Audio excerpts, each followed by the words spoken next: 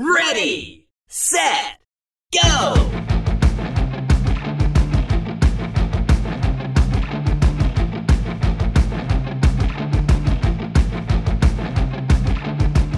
Hey guys, welcome back to the EV Diaries, the fastest growing EV podcast in the world.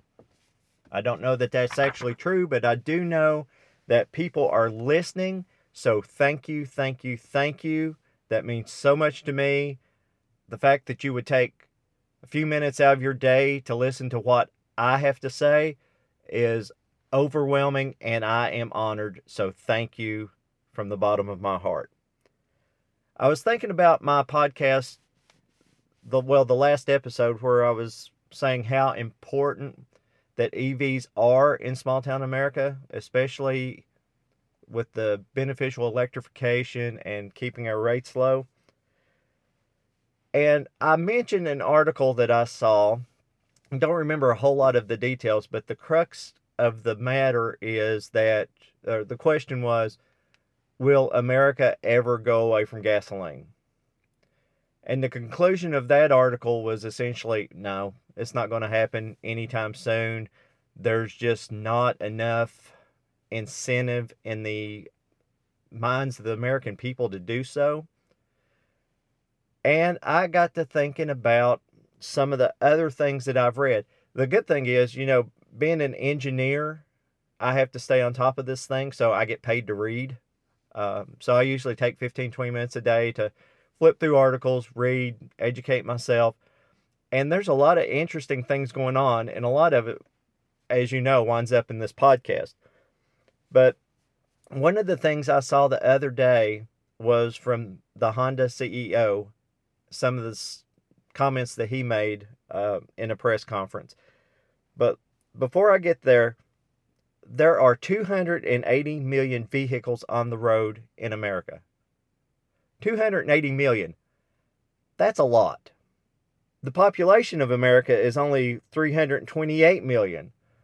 So it's like almost everybody has a car. And I realize that there's a, 48 million difference there. But how many 3-year-olds do you know that own a car? But that's a complete digression. Okay. So, will America ever go away from gasoline? That's the question that has prompted this podcast. And to be honest with you, I don't know. I mean, we do have a large area of landmass. We've got this intricate road system, but everything is spread out, which I've never been to Europe. Now, my family has been, and they were talking about how close things were and taking trains from one country to another and just traveling around Europe. Here, things are spread out. I mean, I think about the biggest cities next to me. And when I say biggest cities, we're talking Atlanta. We're talking millions of people. Cincinnati is right up there. Well, there's 7 hours difference travel time between Cincinnati and Atlanta, at least 7 hours. You think about some place like Jacksonville, Florida, which is a little bit further south. Well, it's a 5-hour drive from Atlanta to Jacksonville. Orlando to Jacksonville. And Florida is a pretty good sized state, but from Orlando to Jacksonville, there's an hour and a half, 2 hours. Our cities are just spread out. And what exists in the middle is primarily farmland and smaller towns. If you live in America, you understand exactly what I'm saying. Another thing that may hinder our adoption of EVs in America is that everybody likes their SUVs and trucks. And I don't think that's really going to matter in the long run. Right now, there's a shortage of electric SUVs and trucks, but Ford's supposed to release the F-150, and just the power and torque alone is going to turn a lot of heads for truck owners. The Tesla Y, seen things on it in the news. It's going to be a SUV crossover type vehicle. The Mustang Mach-E is an SUV crossover, which is sort of weird because when I think of Mustangs, I go immediately back to the 64 and a half, 65 when they were released. Mustang. It's just classic, iconic. I think they're on their fifth or sixth generation of body styles now. But anyway, I wonder what Lee Iacocca would say about the Mustang Mach-E.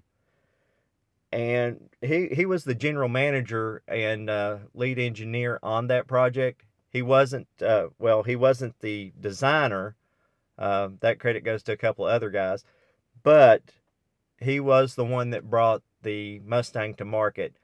And I just wonder what he would say about it. Of course, Lee Iacocca was a forward-thinking guy, and if you know anything about him, he was just really innovative over his career, both at Ford and then with Dodge, Chrysler, there towards the end of his career.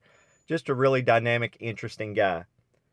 But getting back to it, America's like their SUVs and their pickup trucks.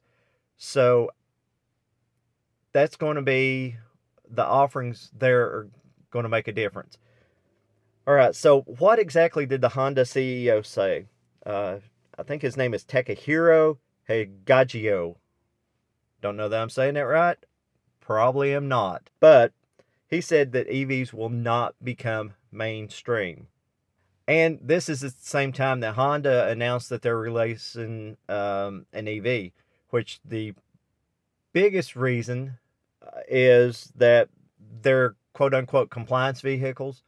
A lot of places around the world and some of the states in America, you have to have an EV offering if you want to do business in that area. The fact that Honda's releasing an all-electric model is not an indication that they believe in it. They just have to have it. He did pledge hybrid support from Honda, but he doesn't think that all-electric vehicles are going to be the wave of the future. Now, I don't know that he's right, wrong. He could be seen on the wrong side of history someday. I don't know. We'll just have to see. But I do know that there are 9 European countries that have pledged to ban, that's a strong word, ban internal combustion engines over the next 2 or 3 decades. Ban.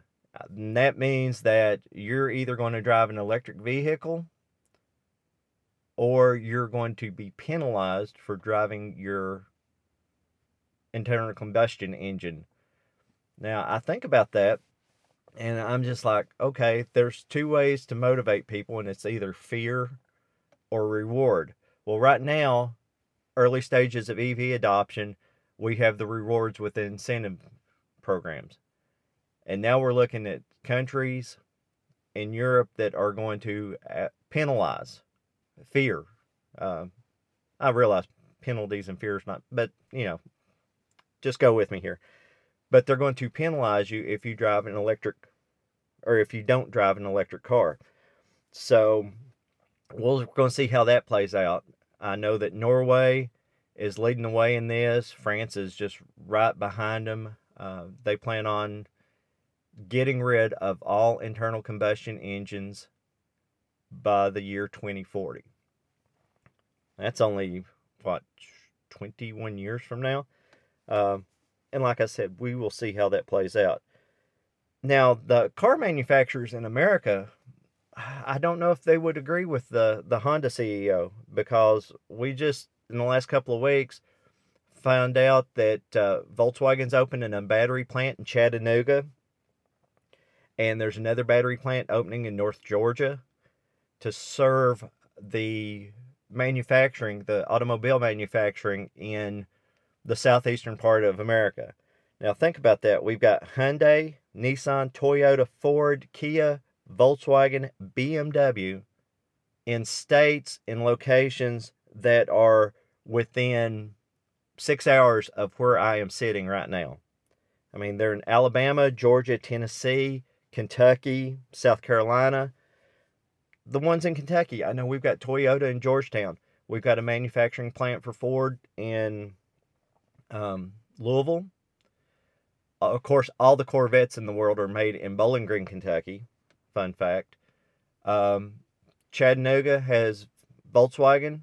They are a 3-hour drive. Smyrna, Tennessee has Nissan. Um, see, Kia's in I guess eastern Alabama, southeastern Alabama. It's down around. I want to say down around Birmingham, but that's a song lyric. It's down around Auburn. Uh, in fact, I have to go to Auburn every once in a while, and you drive right by the Kia factory. But anyway, the automobile manufacturers, they're bringing cars to the market, and of course, this always, you have to look at the development of the electric motor train, the motors on the wheels, the electric drivetrain. Um, Honda's pledging hybrid support. Well, maybe in America, 20 years from now, all the vehicles are going to be hybrid. There will be some sort of fuel source that generates electricity that drives the electric drivetrain. That doesn't bother me if that's what it becomes, because those cars are still more efficient. They do less pollution. And I think that whether they're plug-in or not plug-in, it's going to be a different hybrid. When Prius first came out, it was a 2-drive system. So the first hybrids were 2-drive. At low speeds, you're using battery. And then at higher speeds, like 20, 30 miles an hour, electric motor kicks in, or not the electric motor, a regular combustion engine kicks in and drives the vehicle. But then when you slow back down again, the batteries take over.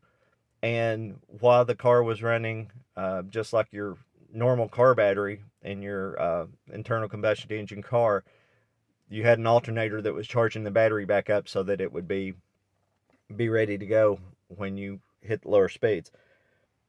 Are we going to have plug-in hybrids, or this new version of hybrid where the motor generates electricity that drives the wheels? We'll see. The bottom line is, I don't know if America will ever go away from gasoline. I think there's not going to be an outright ban. I think Americans are too, I don't want to use the word comfortable, but I'm going to. They're too used to having the vehicle they want, the size they want, the configuration they want. So you're not going to get these big dually diesel powered pickups off the road.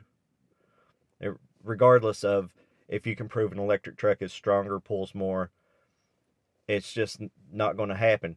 People cannot wrap their brains around, how charging will work and how different that looks at, because they're still looking at that gasoline station paradigm where you drive for 3 or 4 days, you go fill up, you drive for 3 or 4 days. It's hard for them to imagine, you come in, you plug up, you're good to go the next morning. And like I said, I get to do a lot of reading for my job, and I've got some really good discussions that we'll have later this week or next week, talking about, what does this really look like? Anyway, America, we tend to be the country that tries to go and help fix the rest of the world. And I think on the whole gasoline ban, electric vehicle thing, we may be the ones that are falling behind, because we're going to be the ones that's going to let the rest of the world fix it first.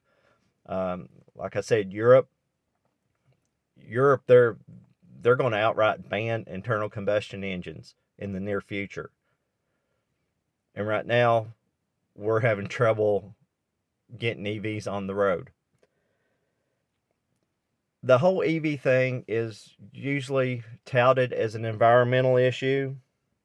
And we do have, powerful political lobbies with the the oil industry, with automotive industry, which, like I said, the automotive industry, they're starting to, I mean, look at all the models that are being released that are electric. So it's the automobile manufacturers, they want to put out what the people want to buy. That's bottom line. They're wanting to make a profit, and if EVs are profitable, especially if they're going to be mandated, or if there's enough people that want them, they're going to make them. If people decide they don't want EVs, they may be offering EVs in other parts of the world. I know that Chevrolet has a couple of new electric vehicles coming out that are only destined for the Chinese market. We'll never see them in America. So if car companies are making money on electric vehicles, there's going to be electric vehicles. They might not be available in America the way that other models are. We'll just see how that all plays out. I still think they're important. I still think they have a large place in small town America. I'm just a firm believer in that. There's a lot of opportunity there. And, this is a continuing conversation that we're having. So, just remember, the EV revolution is here. Hopefully, it's going to come to America in a big way. So, buckle up. It should be a fun ride. You've been listening to the EV Diaries. If you'd like to contact us, please email me, ben@evdiaries.com.